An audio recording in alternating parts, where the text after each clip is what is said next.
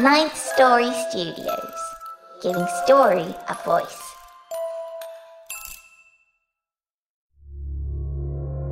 This podcast is part of the Dark Myths Collective.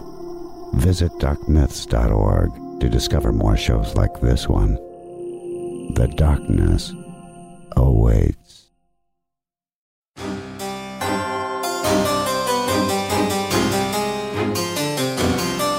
You're listening to The Wicked Library.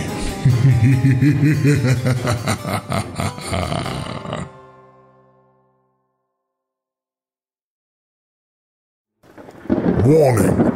If you haven't figured out that The Wicked Library has strong themes of an adult, sometimes violent and decidedly scary nature, then by all means keep listening. Go on, it's just that you're not going to complain about it. Oh, you can try, but you'll be scoffed at and ridiculed mercilessly by the host, the narrators, the producers, and you could bet your dangling participle me. Go ahead, try it. You're not gonna like it one little bit, but our millions of listeners will eat it up. And that's not hyperbole, kiddies. So there's your warning. Enjoy the show, kiddies.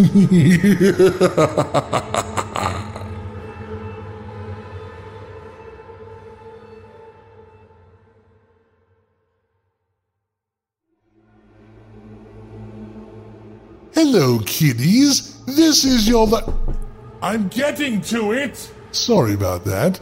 This is your librarian, and I wanted to take a moment to introduce you to... I'm getting to it. Introduce you to our new assistant librarian, Samantha Murphy. Say hello now, Samantha. Yes, she's a little anxious. She's going to be helping me take over some of the reading duties here at the Wicked Library. She'll be helping choose stories submitted to the Wicked Library and helping me choose the best and the brightest of those stories. Then we turn them into audio nightmares for you to enjoy. She's also going to help... I'm getting to it. She's very, very ambitious. Probably a little hungry, too. She's also going to help feed the myriad of dark things that dwell in the darker parts of the library. Yes, that was in your contract. Anyway, let's say hello to Sam. She's going to be a big part of the show, and a huge part of season 9, in fact. Well, I've got to get going. Apparently somebody wants some air. If you would like to submit some stories to the Wicked Library for consideration, go to thewickedlibrary.com/submissions, and me, yes, and Sam will take a look at it, and then we'll be back with you. Toodles! Oh, come on, Sam! Gosh, some people just want to breathe, apparently. Have a good day, kiddies. And leave the lights on. Well, there aren't any lights down there. That might be a problem since she's supposed to be reading. Oh, well. Welcome to episode number 815 of The Wicked Library. As always, before we get started today, a big thank you to our new and ongoing supporters. If you enjoy this show and want to help us keep making it, you should support us on Patreon or thewickedlibrary.com. Not only do all of our supporters get a completely ad-free show, they also get the highest quality version of the show, and you get access to our first 5 seasons, official bookmarks, and depending upon your level of support, you'll get to hear our bonus stories before the free listeners. Plus, at the $10 a month and above level, you'll get to hear our new show, available only to our supporters, The Private Collector. Sign up today at patreon.com/Wicked Library or thewickedlibrary.com/subscribe to become a friend of the Wicked Library and, of course, a friend of the librarian. We're working very hard this season to make the show sustainable for season 9 and beyond, and we do need your help to do that. A big thank you to those who took the time to rate us 5 stars and write a short review for us on iTunes. Your ratings help others find the show. And, of course, we always love hearing why you listen to the wicked tales we share. A few quick announcements today. First off, I want to let you know that our good friend Alex Murd, and you know Alex, her artwork is plastered shamelessly all over our merchandise, all over our website. She's extremely talented. If you're familiar with this show, you know how talented she is. She has a new book out over at store.murdcomics.com. It's a comic book that she's done in conjunction with her partner in crime, James Murd. So you get 2 for 1. Head over to store.murdcomics.com, pick yours up for just $11 including shipping, and show Alex how much you love her work. Speaking of our artist friends, our good friend Jeanette Andromeda, whose artwork you've also seen linked to this show, is just a hair away from 300 subscribers on YouTube, and we'd love for you to give her a little push and get her over 300. Hell, let's go for 500, folks. She has a great channel where she shows you all the behind the scenes of how she makes the art she makes. And to make it easy for you, because YouTube doesn't really give out links that are very easy, you can head over to thewickedlibrary.com/Andromeda, and that'll take you right to her channel so you can subscribe and see all the fun. There's even a video featuring a puppet show with yours truly and Nelson W. Piles in puppet form. Head over and subscribe, won't you? thewickedlibrary.com/Andromeda. Also, since many of you have asked for it, we do have Wicked Library mugs, laptop cases, totes, stickers, t-shirts, hoodies, and more now available. Head over to thewickedlibrary.com and click on Get Wicked Gear. Share your shameless love for the show by plastering our name all over everything you own. Thank you so much to all of you for listening and supporting the show and our contributors. Please, as I always ask, if you enjoy the stories you hear, find the work of the authors and buy their work. It keeps them making more. You can find links to them and their work at thewickedlibrary.com. For today's episode, we did get a little bit of editing help from our friends over at the Portland Pod, formerly known as Seder Productions. Today's episode, Gardening by Kathleen Queen, features the voice talents of Cynthia Lohman, Andy James, Nicole Goodnight, and yours truly. And it features a great custom score by our good friend Nico Vettese of We Talk of Dreams. Now, without any further ado, let's get wicked.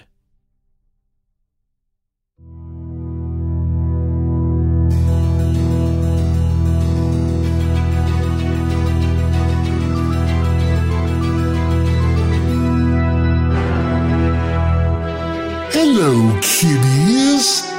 You know who I am by now. Sit down and relax while you can. Your librarian has taken such good care of you for 7 seasons. I see no need to lighten up for season 8. Hold on to your breath, kiddies. It might just be your last. Once again, it's story time at the Wicked Library.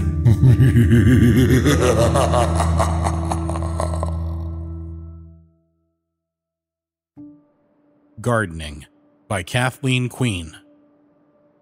A coarse feline tongue licked her forehead, waking her. It was Fred, her orange tabby. Her mind was foggy. She felt drunk, but she didn't remember drinking. She tried to remember last night, but no memory came. She let herself doze off again. As she drifted under, she had a dream about John when he was young. He was smiling. His wonderful smile was what captured her interest when they first met. He had a great smile. A while later, the discomfort on her forehead woke her again. The rasping sound of the feline cleaning machine on her increasingly sore skin was all she could hear. She thought John was at work because there was no television blaring sports in the living room.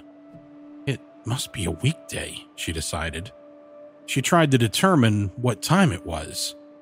She listened for the shower or John snoring. All she could hear was the rasp, rasp, rasp of Fred's tongue. She wondered why she had slept in so late. It wasn't like her to sleep in. Heat from the sun coming in the window onto her face was making her sweat. Her red hair felt damp. Her mind swirled. She couldn't pin her thoughts still. She did not want to open her green eyes to that bright sunlight. She felt like her whole body was cooking in the hot sun. She must have a fever too, she thought. She couldn't smell coffee or fresh cigar smoke, so John must have left hours ago, she thought.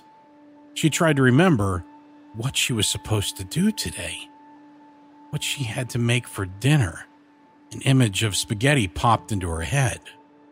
John loved her spaghetti. He loved most of her cooking. Paige felt a sudden urge to jump up and make breakfast. It was getting late. Then she remembered that John wasn't here. He was at work. She felt anxiety creep in about not having breakfast ready. But he hadn't roused her. Maybe he let her sleep in today. Sometimes, if he had been mad at her the day before, he let her sleep in. She relaxed and dozed off again.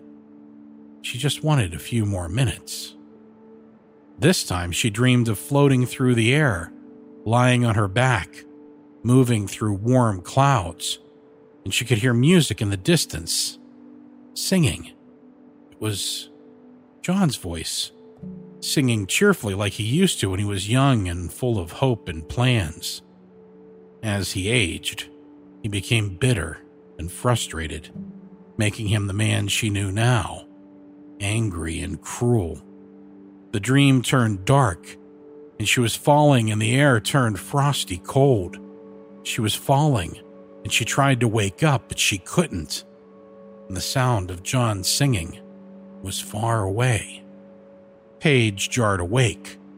The dream ended before she hit the ground. Her heart was hammering, and her head throbbed in rhythm with her pulse. Oddly, she could still hear John singing, but that couldn't be right. She lay still, straining to hear over the persistent cat's licking, still cleaning her forehead. Why does Fred keep doing that? She was getting irritated with the cat. She would have to wash the gob off her face when she got up. She did hear music, far away outside. Faint, but definitely John, wasn't it? It didn't make any sense. John didn't sing. Must be someone's radio in another yard. She listened intently. It was John, singing that popular song. She recognized it now. What was it called again? Bobby, somebody sang it. Decades ago. She knew the words, something about being happy. That was it. They played that song so much for a couple of years, it was always on the radio. Paige had liked it. John did not. She must still be dreaming, because even if John was outside singing, which would be peculiar enough, he would not be singing that song. He hated that song. She decided she was still dreaming and relaxed her tangled mind. Back under the shawl of sleep she went. Again, the cat woke her, licking the same place over and over. It was hurting. He was licking her red hair, too, pulling it a bit with his combing tongue above her temple. Confusion enveloped her mind. Still not ready to wake up. She struggled to get a grip on awareness, strained to focus. She knew she could get up, flu or no flu, and she needed to pee. Her eyes didn't want to open, but she put some effort into it, and slowly light began to seep in between her stubborn lids. The light hurt at first, but she held her eyes open, and it got a little better. She rolled her eyes around to look at the room. It looked strange, like a dream room, similar to the real one, but not quite right. She figured the fever was making her vision dodgy. She felt soaked in sweat. Paige moved her left arm to push the cat away because she had enough of his cleaning orgy, hurting her skin. Her arm wouldn't move. Weird. It must be asleep. I must have slept on it, she thought. She struggled to get her bearings. She was lying on her right side, so why was her left arm asleep? Alarmed, Paige opened her eyes all the way and stared into the orange and white striped face of Fred, 1 inch away from hers. She tried again to move her left arm, and after no response, her right arm. She couldn't move it either. She was getting scared. This is no dream, is it? Maybe I'm still asleep, and this is just an extension of a falling dream. She shook her head to get the damn cat away. He yielded and sat a few inches away, washing his own face. "Fuck off, Fred," she tried to say, but it came out, Paige was becoming panicked because shaking her head seemed to be the only movement she was capable of, and her mouth wouldn't speak correctly. Did she have a stroke in her sleep? What the hell? She tried her legs one at a time, but she could not make them move. The only thing she could move was her face, her head, her eyes and mouth, and she could hear. She realized with horror that she was almost completely paralyzed. Adrenaline surged as her situation truly dawned on her. Her fuzzy mind cleared a little more with the chemical boost. Her heart smashed against her ribs. Her mind was still fighting clarity, still indistinct. She knew she was in her bedroom because she could see the familiar waterfall picture that hung on her wall. The angle was wrong on the picture, though, and Fred was right in front of her. But he was on the floor, which meant that she was on the floor, too. What the hell am I doing on the floor? Why can't I move? She made a massive effort to move her arms and legs again, but they would not respond. Why could she still hear John singing that stupid song in the background? Was she hallucinating? Sweat trickled down the side of her face. Fred had left her field of vision and had commenced meowing for breakfast in the hallway leading to the kitchen. John would not feed the cat. John was out in the yard singing, which was insane. What was he doing out there? Why was he singing a song he hated? Why hadn't he awakened her to make breakfast if he was still home and not at work? Panic made her breath come in panting gasps, so she forced herself to breathe slower. Slow down. You will figure this out. Just think.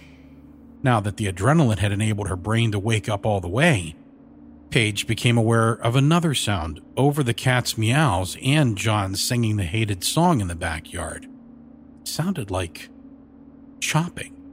It sounded like John was chopping the weeds around the fence at the edge of the yard. But sure, she had always done. John did not do yard work. Paige had a pretty good idea of what John did and didn't like. He had a way of helping her remember. It could have been worse. He could have been one of those husbands who verbally abused their wives in front of other people. John would never behave like that. He was too proud. She lay there, trying not to feel terrified. The sound of chopping went on, and John singing that song for what seemed like hours. There weren't that many weeds to chop in the yard. She kept it done because John liked it to look nice. Was he chopping down a tree? She needed to pee urgently, and she worried that she was going to have an accident. This wasn't just the flu or some bizarre dream. She feared she must have had a stroke or an aneurysm or something. People had those all the time, even young people. She was going to lie here and pee herself, which would be the worst thing of all. Tears slipped out and over her nose, trickling down the right side of her face onto the floor where she lay. The crying made her eyes burn. A hot wave of pain washed through her head. She passed out again. When Paige woke up, her head throbbed and she felt hot all over, and yet shivered from the sweat that soaked her clothes. She tried to wriggle her body, but no attempt at moving her arms and legs succeeded. She thrashed her head back and forth, frustrated, whining like a child. That was all she could do. She turned her face toward the door, and a sticky substance smeared her cheek. It was blood. She could smell it. The first thought she had was that John was going to be upset if there was a mess on the floor. He hated messes. Her distress grew as she realized that the blood was hers, and that it must have come from her head. And that was why she was so muddled and kept passing out. A head injury explained a lot. But when? And how did it happen? Her memory was blank. She began to cry again for a minute. That isn't going to help, she scolded. Stop it and get your ass up off this floor and figure out how you got here. She took a big sniffling breath and tried again to move something, anything. Her right arm was under her, so it was stuck. Her feet moved, and the toes wiggled. Her ankles hurt. She suddenly noticed a burning ache in both of them.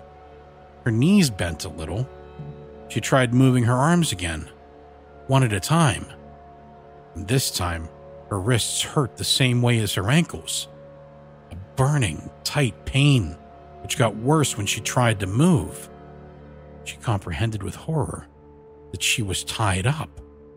What the hell is going on? She fought desperately against her bonds, but nothing gave. She was stuck. She forced herself to think rationally, trying not to panic. She must have been lying here for hours based on how badly she had to pee. It could not be possible that she was lying here for so long without John knowing about it. Did he do this to her? Why? He had never done anything like this before. Paige felt cold all over when she understood that her husband had done this to her, and that he was aware of her condition. He often got very jolly after one of their tiffs. He loved calling it that when he lost all control of his rage. But he had never tied her up. He never celebrated by doing yard work. He would not be singing that song no matter how jovial he was feeling. The last tiff had been so bad that she had finally broken her fearful silence and warned him afterward that if it happened again, she was going to leave. She would get a divorce, and he would lose his personal slave and punching bag. She hadn't actually said all of that out loud, but she did threaten to leave. He had been very cheerful about it and laughed in her face. But it had been quite a while since he had corrected her with one of their little tiffs. Paige squeezed her eyes shut and tried to force her mind to remember yesterday, especially last night. There was nothing there. Okay, she told herself. What's the last thing you remember? Start there. What did you make for dinner yesterday? She kept her eyes shut and focused her mind on the kitchen. Chicken pie. Came to her at once. What else? There was nothing. She had lost almost 24 hours leading up to this bizarre awakening, and her husband was outside acting insane. She kept having the same thoughts over and over. Why is he gardening? Why is he singing? Until she forced herself to calm down again. Think harder. The pain in her head was growing much worse as she tried to remember what happened. The chicken pie, then what? She repeated this over a few times, unable to get more. She couldn't even remember cooking the dinner or eating it. The whole evening was a blank. The chopping and singing from the yard stopped. She felt hope for a moment, and then dread. Whatever he had done to her last night, he was usually really nice the day after. He might come and help her now. But that singing unnerved her, and she had no idea what his mental state was. She decided to play it safe. She closed her eyes, relaxed her face muscles, and faked sleep. She had become good at that years ago to avoid sex. But John would just wake her up and do it anyway. She concentrated on keeping her breathing slow and quiet. If he believed she was still out cold, maybe he would leave her alone. The back door slammed. The sound of John's shoes tromping from the back door and down the hall carried to her, echoing through the house. She would know that sound anywhere. Slam, tromp, tromp, tromp. He went into the bathroom, urinated, flushed, and came out without washing his hands, as usual. He went to the kitchen, and she heard the fridge open and close, then the sound of a beer can being popped and the slurping that followed. He continued guzzling from the can as he tromped into the living room and fell into his recliner, dropping hard, judging by the sound of the complaining yelp from the chair. Paige heard the sound of his cell phone. He always put it on speaker so he could pace around while he used it. She could hear it now from the bedroom. He was checking his messages. She recognized a familiar woman's voice in the message. After the woman stopped speaking, he erased the message. Then Paige heard ringing. Hello? It was the voice of the woman from the message, Dr. Margaret Jones, John's court-ordered psychiatrist. He was ordered to take anger management treatment after an incident in the Safeway parking lot involving a woman who had dared to take a parking spot that John had wanted. The woman was not badly hurt, but she pressed charges. The judge had fallen for that charming smile that John was famous for, and it was his first offense. And he was a white man, so no real punishment was handed down. If that judge only knew the truth about John. Paige had thought many times since. How is everything going? Dr. Jones asked cheerfully. Great. Just like we talked about. John was smiling.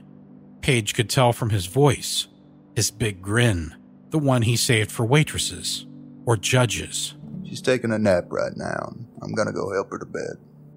Okay. I'll see you at your usual appointment time. Yep. See you then, Doc. John was beaming. Paige could tell. She felt like vomiting. Is it possible the doctor knew what happened? She couldn't believe he would discuss his raging abuse of his wife with the lovely Dr. Jones. Nothing was making sense. He said he was going to help Paige into bed. So why wasn't he helping her? Why was she tied up? Something suddenly clicked in Paige's fragmented mind, as clear as day. She had a vivid flashback of sitting at the kitchen table, signing a pile of legal papers for John to renew some things for the house and insurance. See you on Friday. Goodbye. Right, Doc. See you soon. Thanks for everything. Paige heard the beep when the phone hung up. Then there was silence. Panic was rising in her throat again. She lay there, terrified by what might come next. Then she heard John tromp through the house and slam the back door again. She felt a wash of relief when he was back outside. The sound of chopping began again. Paige had never been more awake in her life than she was now, struggling desperately to get free, waiting for John to come back. Why wasn't he coming to untie her? Her mind was brimming with fright. She writhed, helpless and hot with terror, sweating and listening to John singing and chopping. But it wasn't chopping, Paige suddenly realized. That sound, he wasn't cleaning up the yard. Everything became crystal clear, and her bladder let go. She felt hot urine soak her body and clothes. It should have brought relief, but she was trying too hard not to start screaming. She knew what John was doing. He was digging.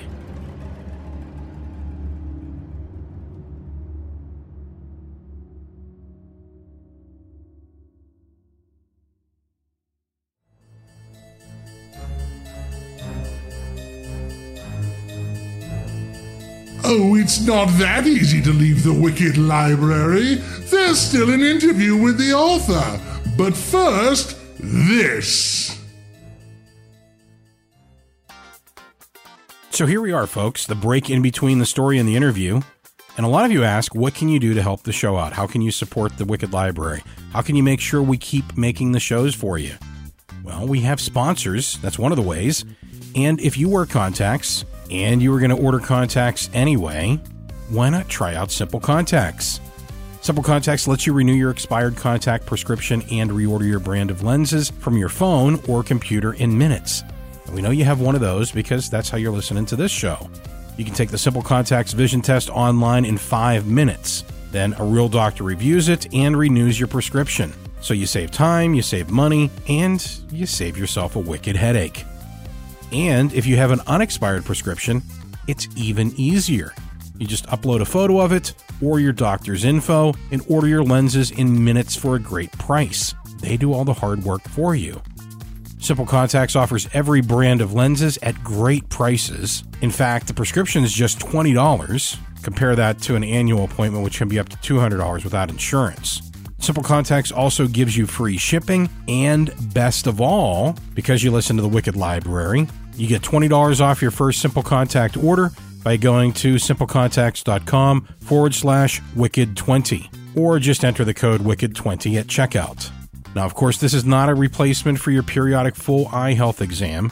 You still need to have those occasionally, but this is the most convenient way to renew your prescription and reorder your contacts if your vision hasn't changed. Again, check out Simple Contacts and get $20 off by going to simplecontacts.com/wicked20, or just enter the promo code WICKED20 at checkout. It's a great company, and their sponsorship helps the show keep coming. So go ahead over to simplecontacts.com/wicked20 and take care of your eyes.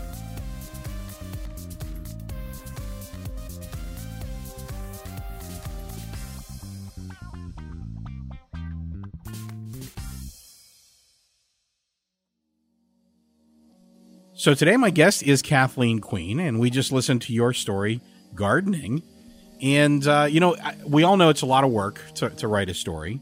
What made this one that you stuck with? What made this one you wanted to tell? Well, it's one of the first short stories I wrote after I made a decision to put my novels aside for a little while. And it's one of those ideas that came to me just as I woke up in the morning. And it occurred to me how scary it would be if you woke up and you couldn't move. Out of bed, and I wrote it down, and I thought, that's a great, scary story. Yeah, there's a lot of times those ideas that you get just upon waking, or if you wake up in the middle of the night, those are a lot of times some of the greatest story fodder. You're in that kind of quasi-awake, quasi-asleep, dreamlike state, and I think a lot of scary ideas can come to you at that point.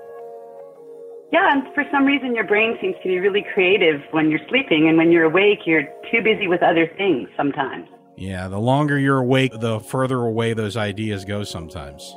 So tell me, what was your biggest struggle with this story? I know every story kind of has its own challenges, so for this one in particular, what were some of the things that you struggled with? Well, the biggest struggle I had with this particular story was trying to imagine what it would be like to be this woman with this really horrible husband, because I have no personal experience with that particular situation. So I wanted it to be a part of the story, but I had to think about, what would that be like to know that this man is just so awful, you know? So that was hard for me because I had to just use pure imagination for that one. He definitely came across as very twisted, singing songs, and meanwhile she's laying there confused and terrified. And, obviously he has no care in the world about it. Yeah, I thought about the guy from the movie Sleeping with the Enemy. I thought about that husband. It's funny you say that, because when I was reading the story right after you submitted it, the first thing that popped into my head was that opening where it kind of looks like everything's perfect and it's a great, and then you see the towel's a little bit off and she's, trying to get it back on, and then you realize how deep it goes. Yeah, exactly.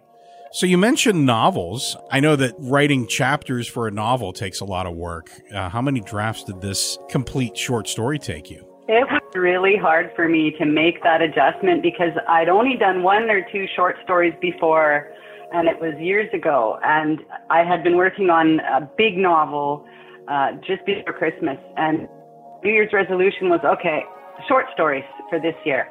And so it's really hard to get character development and plot development and all of that in 10 pages. So it was really difficult to do that. But this one, it took about 5 drafts. And of course, the first one was too long. It was about 20 pages. And so each draft was more about condensing and chopping and just brutally cutting out parts that I really liked because they weren't necessary. Right. So that was hard for me because in a novel you can just, elaborate and be as verbose as you want and get away with it. But in 10 pages, it's not allowed. Yeah, it's definitely a unique challenge. And, I think that going through and doing short story writing is something that is a great exercise for any writer because, it teaches you, like you said, to really get down to the substance of the story and get rid of the stuff that doesn't need to be there, even if it's fun, but doesn't serve the larger picture. And of course, in a story where you want a big impact in one sitting, it's really important to be able to do that.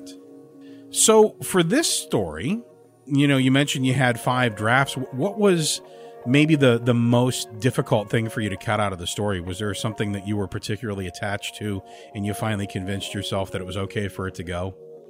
Yeah, I had a scene where the phone rang and the husband answered the phone and she could hear him in the other room and the conversation that he was having with this other person. He put it on speaker and she could hear this whole conversation and it was pertaining to her situation. And that made it even more scary for her because it was like, oh my God, this is all planned and it's not, it's really happening. So I had to cut that out because it was too long. It was a page or too long. So we just got kind of the shortened version where he's talking to the psychiatrist. It actually was a longer scene previously, huh? Oh, yeah. It was a whole big long thing with them having an affair and this whole big conversation. Very good. Yeah, I mean, it actually comes across pretty clear what's going on from the short version of the conversation. Sometimes whenever you leave a little more to the imagination of the listener or the reader, it can almost be more powerful. And I think that really worked well for you in this one. Oh, that's good. That's good. So tell me, since we're talking about writing and we're talking about scary things, tell me about something that you read that made you decide you wanted to write scary stories. Was there something that you were exposed to, either a story or a movie, or it could be anything? Oh, well, the first real adult stories I ever read were Ray Bradbury's short stories. Oh, yeah. And reading The Small Assassin and The Sound of Thunder, while they were meant to be, sort of thriller suspense, to me they were horror because I was 10 years old. Mm-hmm. And I was really scared and I loved it. So I was just from that age attracted to that sort of story. I was a big reader ever since I was a little kid. But, Alice in Wonderland and the Bobbsey twins and those type of things.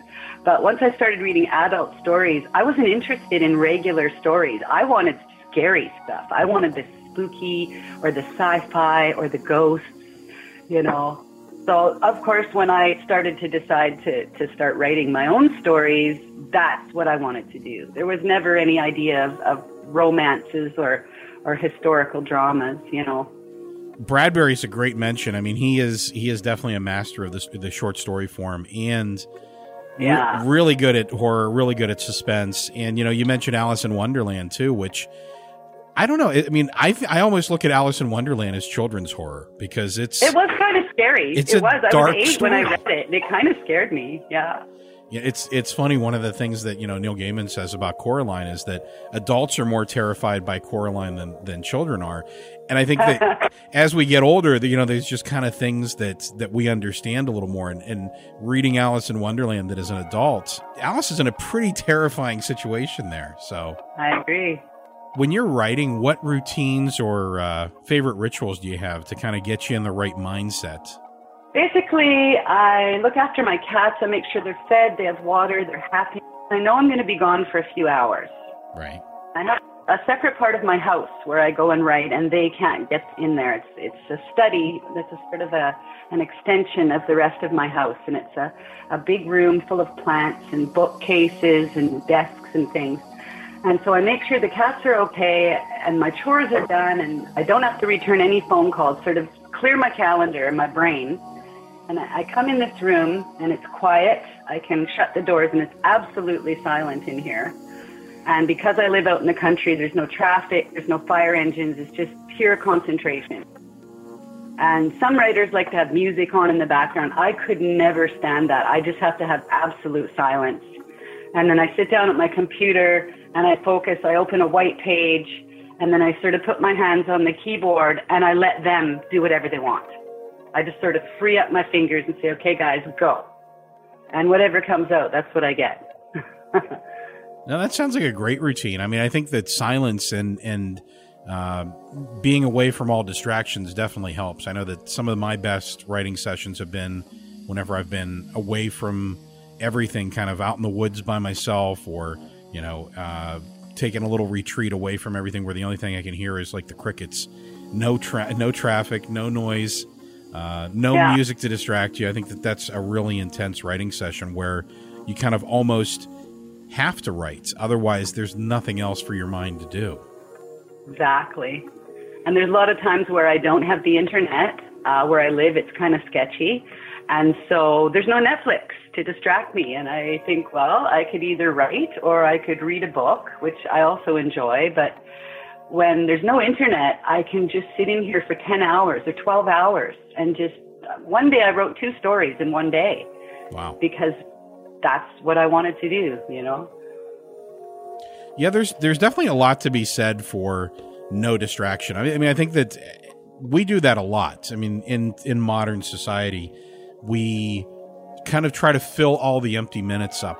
It's one of the things whenever I was starting to get into mindfulness and meditation and just trying to calm myself down, that there's just so much that we distract ourselves with. And very few people just take 10 minutes a day to just think about nothing.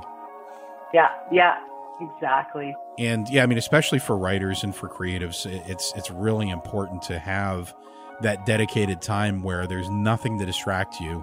It's just you and the page. People talk about writer's block, and I think that that's because it's so jarring sometimes to go from the daily routine to just nothing, where you have to just let it come out. And obviously, that's part of your routine. You know how to use that to your advantage, and it's just practice. It's going through and experiencing that enough times that your things turn on whenever they're supposed to, I guess. Yeah, I don't think I could ever say I've had writer's block. I don't really understand what that would feel like. I mean, there's days when I don't feel like writing, but it's not that I can't. I just don't want to, And I think because of the lifestyle I lead, I'm semi-retired now, and I don't have this big schedule I have to follow, and I have a peaceful life, a peaceful setting. And there's not so much input. That's the way I see it, is input, is watching Netflix, playing computer games, interacting with other people, noise, things you have to do. That's all the input that's always going into your brain. And writing is output. It's pure output. So when you can get everything else that's giving you input all the time and distracting you away from you, then you can do the output. And it's just like a fountain sometimes. It's just, whoa, here we go. Yeah. It's really great. Absolutely. Yeah. I'm not a believer in writer's block either. I think that it's almost like nervousness is probably the better way to describe writer's block. Like you're sitting down and you're just expecting things to happen. It's like any other job. You just have to do it. And sometimes what you write is no good. But if you do it often enough, most of what you write will be good. So. Yeah, and I've had a couple times where I've sat down and I've got the white page in front of me and there's nothing. I'm just sitting there. And so I'll type, "You're a stupid idiot," or "You're a lazy slob," and I'll just type something stupid and just to make myself laugh. And then I think, okay, well, what if this person was saying this to another person? And then I'll make up a person and I'll have them swearing at each other just to make myself laugh and just sort of play, And then, of course, I erase it all. But in the meantime, I've got an idea for a story and away I go. But it usually only lasts for like 5 minutes. It doesn't last for very long, where I'm just completely blocked, know? You just write anything. Just write, "This is a horrible computer and I hate my phone," just anything. And then something will come out of that, Momentum. Yeah, absolutely. So you mentioned output, and obviously output's what writers supposed to do. What is your favorite form of input? Because, I mean, obviously we need something to fill the well and to inspire us. Do you have something that you go to that gives you inspiration and helps refill that well? Well, I read a lot. I read every day, and sometimes half the day I'll spend reading if I've got a good book out of the library. And yes, I still read paper books. Nothing wrong with that. I prefer them to electronic reading because I can get comfortable and just have my little book in my hand. And I read Stephen King, and I recently discovered Octavia Butler, who is a sci-fi and speculative fiction writer that I discovered, unfortunately, after she passed away. I discovered her.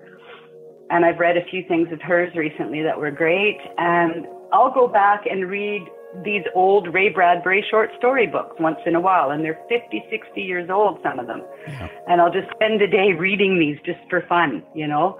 And then I'll read an Oprah book, or I'll watch a good movie. Recently, the best scary thing I've seen lately is this movie called Get Out. Okay. And it was extremely spooky and suspenseful because I did not see what was coming in that story. And that was one of the kind of stories I really like, is it's not predictable. You could not see what was going to happen. Yeah, that's the best. Yeah, and it's hard to fool me because I've seen so many and read so many books. I'm almost always in there, oh, I know what's going to happen, you know. But this one, I really, truly didn't. Yeah, the old writer's curse where you're like, you know, most writers that I know have that problem. They're just like, okay, this is what's going to happen next. You know, it's so easy. And, you know, not to be mean, but most movies that are coming out of Hollywood these days, they don't surprise me at all. They're just so predictable. Yeah. And it's so nice to see one once in a while that's not. It's right. Just wow, you know? So. Yep. It's yeah, I mean, it's a lot of sitting there going, well, if I was writing this, I would probably not do this. So that's probably what's going to happen in this movie. They're probably going to go this way because that's the easy path. You know, don't run upstairs and hide in the bathroom. That's a bad idea. Right. But they always do, and I don't know why. They're still doing it. Or go down into the basement. Is there someone down here? Yeah. Of course there's someone down there, dummy. Exactly. I think that Stephen King's great, and obviously, you know, we talked a little bit about Bradbury. I mean, those are great ways to fill the well. And the nice thing about those stories is, even though they are old, like you're saying, I think that a lot of times when you come to these stories, you get something different because you're a different person each time you read them. That's exactly right, you know, because if I read these like once every 10 years, it's almost like I enjoy them more. Yeah. Because I understand them better, and I understand the writing process, and I see it from a different perspective. So I think I appreciate them even more. Yeah. And I'm reading Skeleton Crew right now. I'm reading the short stories in Skeleton Crew, which I think was written in the 80s. Yeah. Short stories by Stephen King. And these are scary to me still. Yeah. They're just amazing. You know? It's, yeah, you get that same sense of dread back whenever you revisit them. You get that comfort because it's like, you know, visiting an old friend again. You get the new stuff because you maybe took it a different way last time, or you, like you said, you've experienced more, so you get more out of it. And then you also still get, you know, that's a true master at work, when you still get that dread, even knowing where it's going. Yeah. Oh, yeah. There's one story in there called The Monkey. Oh, yeah. And as soon as I see the title, I remember what it's about, and I get chills because it's so creepy. If I ever see a toy monkey that's clashing cymbals, I'm running. I'm going to just start running the other way. Yeah, that's a terrifying one. Absolutely. You know that one? It's really... So you mentioned, we talk a little bit about stories that, you know, inspire you and revisiting stories. Is there a story or a movie or anything that you've seen that really changed the way that you looked at the world? It doesn't have to be horror, just something that maybe, you know, gave you a good shift in reality where you're like, you know what, I see things differently now. You know, I hate to sound like a broken record, and I obviously I'm a fan of Stephen King, but his Dark Tower series. Oh, yeah. The way that he put together sci-fi, magic, you know, post-apocalyptic dystopia, and magic crystal balls, you know, and he sort of just mixed it all together, and the jumping between worlds and different dimensions and different sort of iterations of his life and other people's lives. It never occurred to me before. I mean, I've seen time travel and I've read sci-fi about dimensions and stuff. It never occurred to me before that you could put all of that in the same story together. Yeah. And how these different people would interact and how you could sort of jump back and forth and make effects in this world that would help you in the other world. And that one really grabbed my mind. Yeah, it's one of my favorite concepts. It's absolutely very cool. The interconnectedness of all things is something that's always inspired me and that I've always found fascinating. You know, like how one invention from 1830 affects something very current, and you know, you can watch that path of evolution where something that's maybe not even directly connected inspired this, and this, and so yeah, it's always fun to explore that. So what attracts you to writing horror and speculative fiction? I know we talked a little bit about, you know, you wanting to write scary stuff whenever you got into it, but what keeps you coming back to that well? I find it so satisfying to be able to tell a story that is disturbing and possibly suspenseful and yet satisfying. Some people have, people that don't like these kind of things and they prefer regular literary fiction. I'm making quote fingers here. Because, you know, it's so scary, or it upsets me, or it gives me nightmares. For me, it's the opposite. It's like life does have horrible things in it, and sometimes things turn out bad and people have awful things happen. But sometimes by reading these stories, it's sort of cathartic, where, okay, in my story, at least she finally knew what was going to happen to her. For the whole story, she's just absolutely mystified, and she's more scared because she doesn't know. But then when she finally knows, it's like, okay, you can just accept that, and we get it, and it's horrible, but we get it. It's over now, and we can sort of let it go, because there's nothing we can do, right? Absolutely. And in some stories, you're reading about a situation maybe that has happened to you, or that has happened to somebody that you know, and it sort of helps you work through these emotions, and I don't know, I find it more satisfying than writing a regular old story. Yeah. No, I think that horror writers are some of the more well-balanced people that I've met, because they get a lot of this out. So catharsis is definitely a big part of it. I totally agree. Yeah. And it's really, you know, I think a very deep form of storytelling. I mean, when you get back to, I always talk about original, but I mean, there really are no original unless you want to go back to like caveman times. But even fairy tales and folk tales, which are, you know, old oral forms of storytelling, there's always a horror element to it. You know, it's like if you look at the original fairy tales before Disney dressed them up, they're very dark and they're very scary. The Little Mermaid.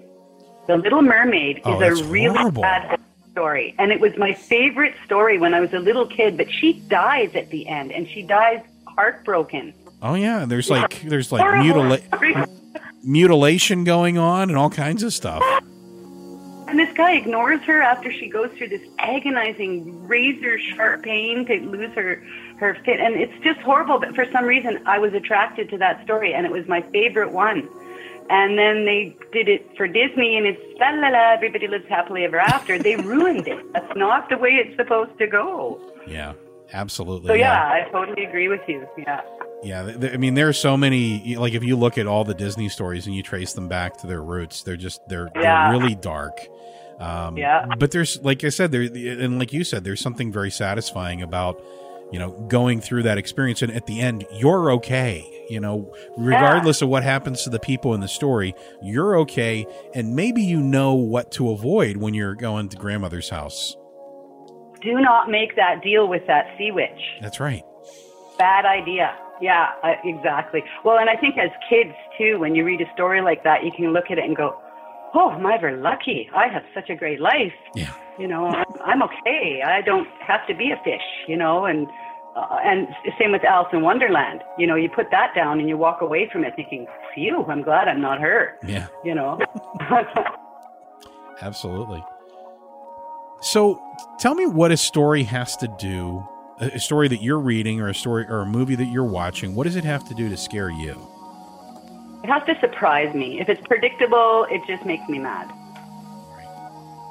It has to surprise me. It has to have at least some element of the story that's not really obvious from the very beginning. It has to sort of have a little bit of suspense where you're working up to something's wrong. And they can even have spooky music, so you know something's wrong, but you don't know what. And you can't figure out what. No, that's and a later on, great point. when they tell you what, you're surprised what it is. So that's what I like. Yeah, no, I think that's a great point. You do have to have something that's not obvious, but you also have to have something that fits, because a lot of times I think that, not a lot of times, but frequently I've seen movies or read stories where there's a twist and you're like, well, where did that come from? There's no... Sometimes it's ridiculous. Yeah, I know, yeah. It's great when all the pieces are there, but you didn't put them together, and when you get to the end, you're like, now it's obvious. Well, like this movie I mentioned earlier, Get Out. Uh-huh. The pieces are all there, and even from the very beginning of the movie. And when you watch it for the second time, you can see every little detail that you missed the first time. Yeah, that's clever storytelling. It's the art of distraction, where you're paying attention to one thing, misdirection, you're paying attention to this, and you should be paying attention to this. But it's satisfying when you get to the end and you're like, oh, it all fits. It's like a puzzle. Oh, yeah. It's great. Yeah. So what are you working on right now? What else have you got going on? Still doing the short stories. I made a deal with myself, no novels this year. So all of this year, I'm going to just be doing short stories. I've written more than 20 of them that I'm quite happy with, but I haven't sent that many out yet because I have a problem with sometimes thinking that they're finished. Mm-hmm. I'm a little bit of a perfectionist, so I'm a bit slow at that end. Right now, I am thinking of a story, or working on a story about a woman who has more than 25 identities. Oh, wow. Not personality, just fake identities. And she lives these 25 different sort of aspects of a life. And some of them are really, really bad. Most of them are just this normal woman, but she's not happy being one person. She sort of gets her satisfaction from fooling everybody. And nobody knows who she really is. Almost like a writer. Yes. That's fantastic. Nobody I like knows it. the dark heart that lives there, you know? That's excellent. So where can listeners that have listened to the story and listened to the interview and go, I want more, where can they find more of your work? Well, hopefully on the Wicked Library in the future. Sad to say I haven't got anything else out there right now. I'm just a newbie at getting published and putting things out in the world because I've been wasting years and years working on novels that never get finished. Because I'm doing the short stories this year, I can say that, you know, hopefully sometime in the near future, I'm going to have a few more of them out there. If they want to check for what's going on with me, I'm willing to give my email, my Facebook page that is dedicated mostly to writing and writers groups. And I have a blog that I started about writing. So I have those three places that they could sort of check with me and see what's going on to find my future stories. Excellent. Yeah, well, we'll put links to everything in the show notes, and people can go check out your profile in the Wicked Library and track you down to your blog and find you on Facebook and all that kind of fun stuff. But yeah, no, I think it's great that, you know, one of the things that we try to do, we focus on independent authors and try to get your work out there to a larger audience that, you know, smaller indie publishers and smaller indie artists don't necessarily always get access to. It's one of the tougher things about being an independent author is you don't have that big machine behind you kind of pushing your work onto everybody. Yeah, or the experience on how to use it. Like, I just started out and I just felt so lucky that you guys liked my story. I was like, wow, I am so lucky because I didn't even know what to do with it. I sort of sent it to a couple places, I think 4 places, and then you guys accepted it. I was like, oh, I was in shock. I thought I would have to send it to 1,000 places before someone would say, you know, okay, we'll take it, but we're going to change everything, you know. Yeah. I didn't know what was going to happen. I'm a newbie. I'm very new at this. So, yeah, there's a lot of gratitude coming from here. Well, that's excellent. And I really appreciate you sending it in. I really appreciate you taking the time to talk today. And obviously, we'll look to work together again in the future and do some more stuff next season. Thank you very much. It's been a pleasure. You're very welcome.